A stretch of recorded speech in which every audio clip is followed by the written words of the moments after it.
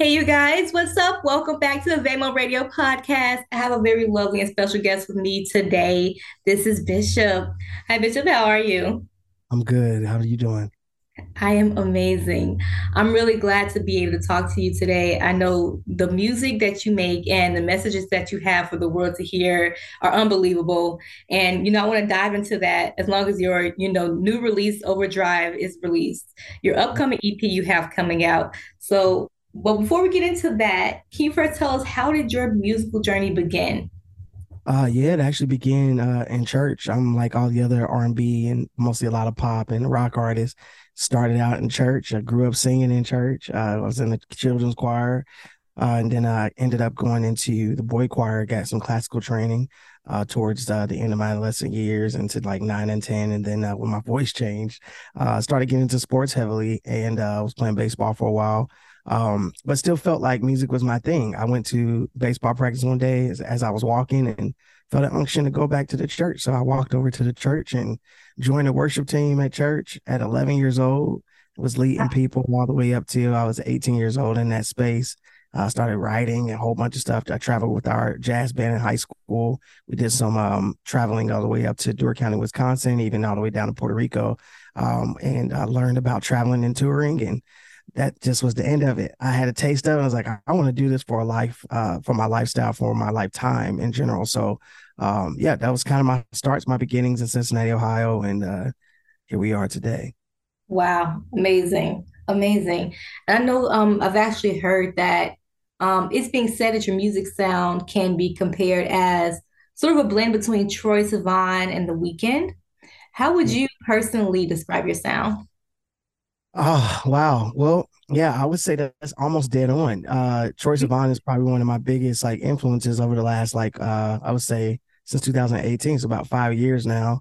Wow. I've enjoyed his music in general. I felt really connected to just the sounds he uses, the writing style and ability that he has to just connect his listeners overall. He even does chord changes and stuff sometimes in music that remind me of gospel stuff. There's a on this Take Yourself Home in a Dream record. He has a da da da da da da da da da da da da. I wrote a song just like that in college called Satisfied. Dun, dun, dun, dun, dun, dun, sacrificing to me love. I said, man, so that kind of stuff just made me go like, Troy is a beast. Then I would say, yeah, Troy and yeah, Weekend is a pretty similar thing. I like Weekend. I would say like even more like I love like a lot of R&B artists and a big pop fan as well. So just any mixture of a combination of anybody in pop and in R&B, I think you can find me. Absolutely.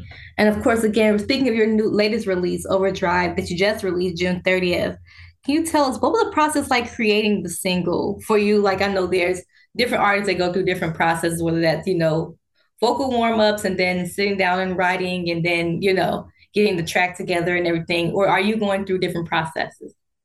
Yeah, so with that process, it was actually interesting. I had finished my record already, recording everything, but I came home from a wedding and I just felt like so many of my friends and family, just over the course, even like people who know me in the church world, they had expectations for me that I was like, I don't know if I should be living up to other people's expectations.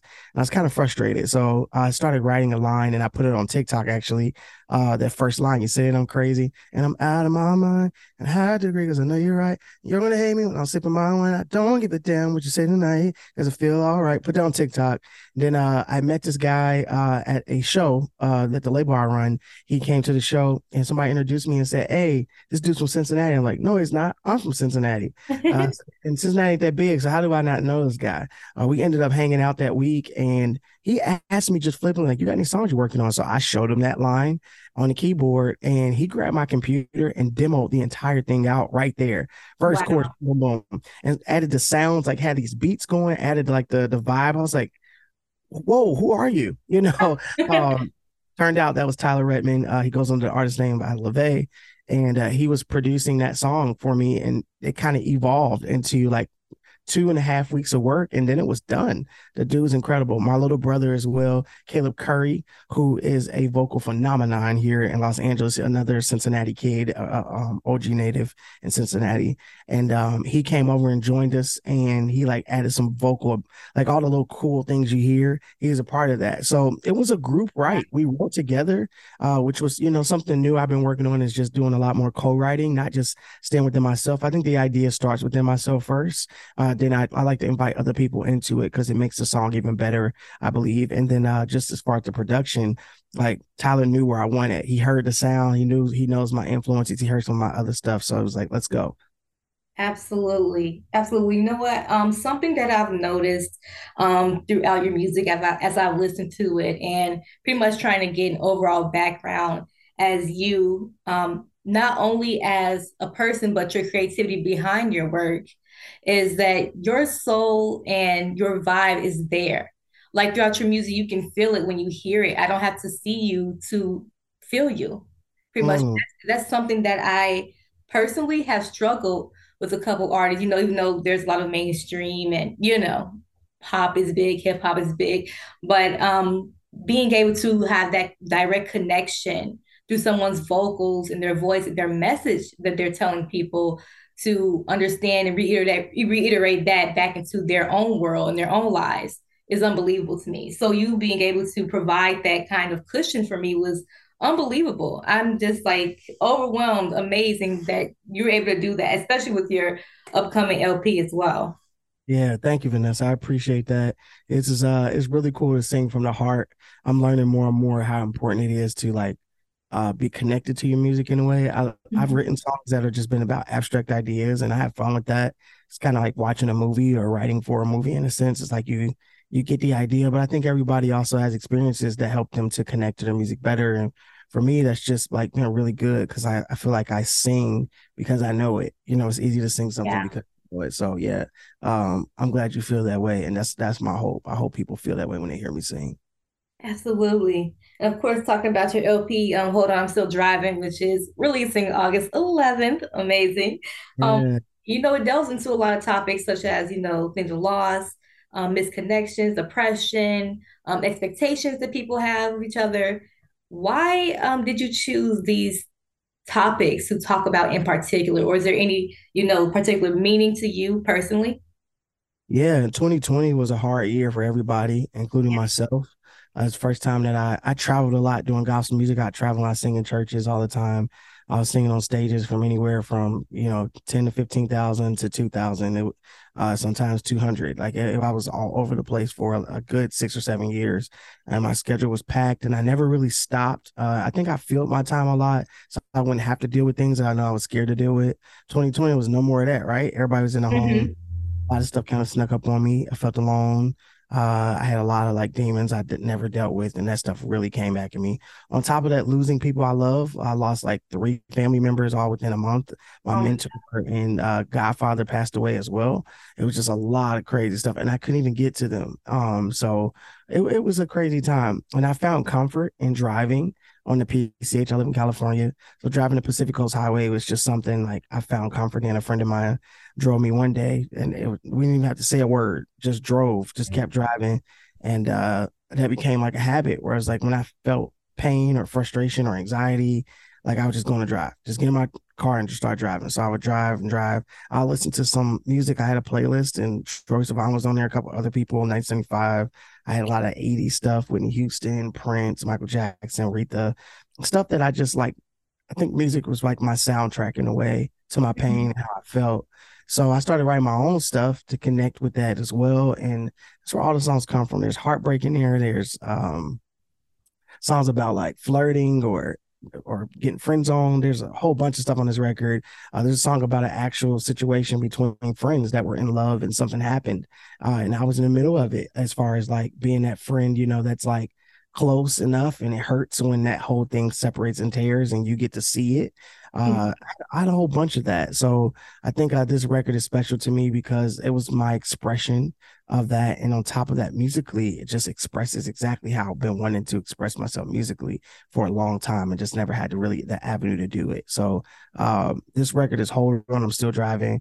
It's basically saying like, Yeah, I'm on the ride and I'm gonna keep driving because this is where I feel at home at right now. And the songs are definite replica or representation of that too.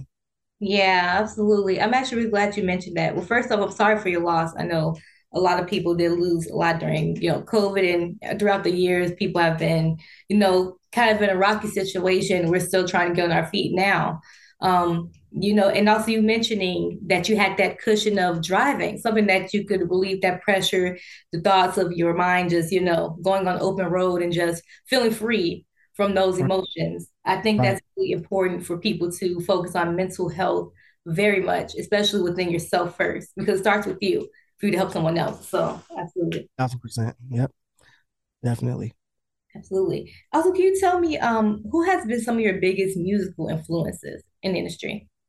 Great question.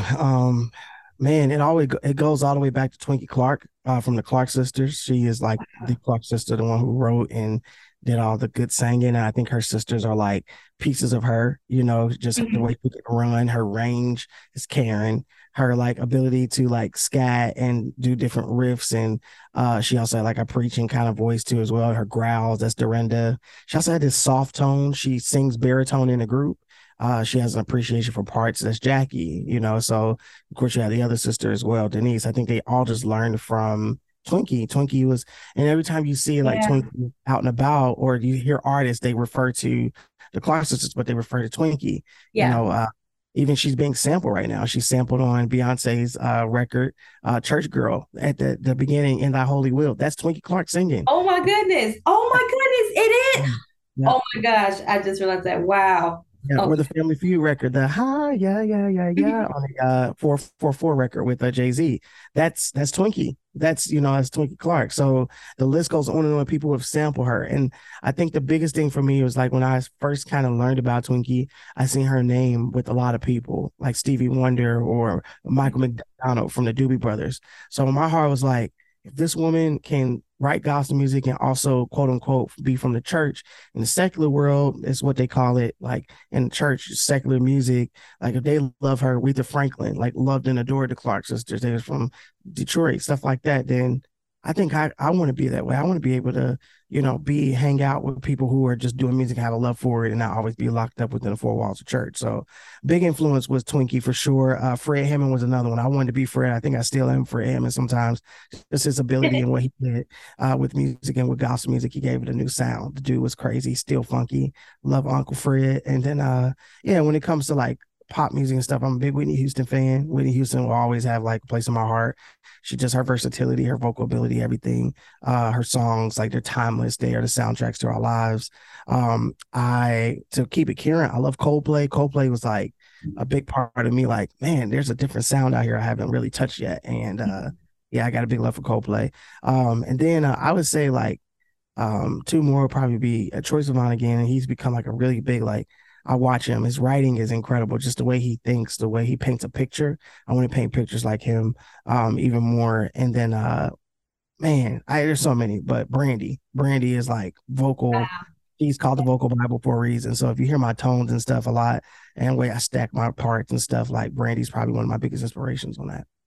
amazing. Amazing. Bishop, tell me, what is your ultimate goal? And, I know a lot of artists, they have, whether it's multiple goals, with their creating their music and their creativity, and then behind the process, what has been one of your ultimate goals, even from the beginning, for creating your music? Yeah. One of my goals has been one, like I want it to feel good to me. I want to express something and be proud of something that I'm making.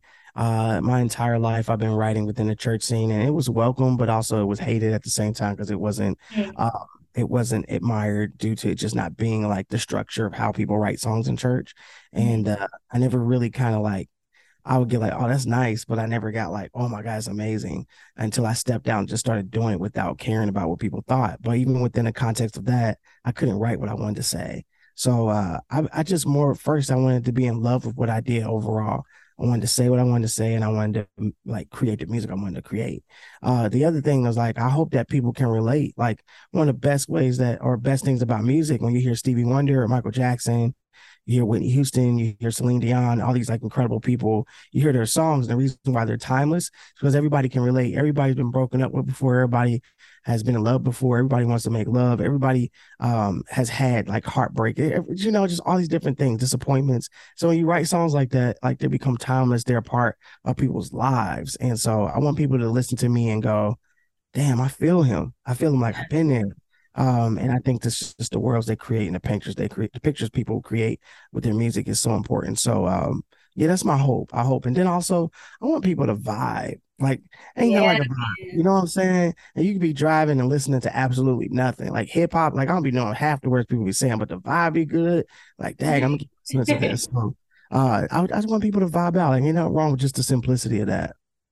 Absolutely. Bishop, I really appreciate having you as a guest on the show. I mean, your vibe already is just so calming and it's just so relieving to talk to you. Like I don't have to, sometimes, you get on, then the host be doing the most like, yeah, yeah, yeah, I'm because normally like you'll hear me on the show and I'm real up and bubbly and sometimes I'm low and down, but I'm real calm right now and chill. And it's like your vibe and it's just really mellow. I love it. I absolutely love it. So thank you. I appreciate it. It's been an honor to be on your show. This is fun. Absolutely. Tell me where can we stay connected with you as well? Yeah, I'm on all the social platforms. I'm on Instagram. I'm on Twitter. I'm on Facebook. I'm on the new Threads. And I'm on TikTok as well. Just Bishop's World. That's BISHOPS World. WORLD underscore actor. Because somebody tried to take Bishop's World before I got it, so I had to add that underscore there.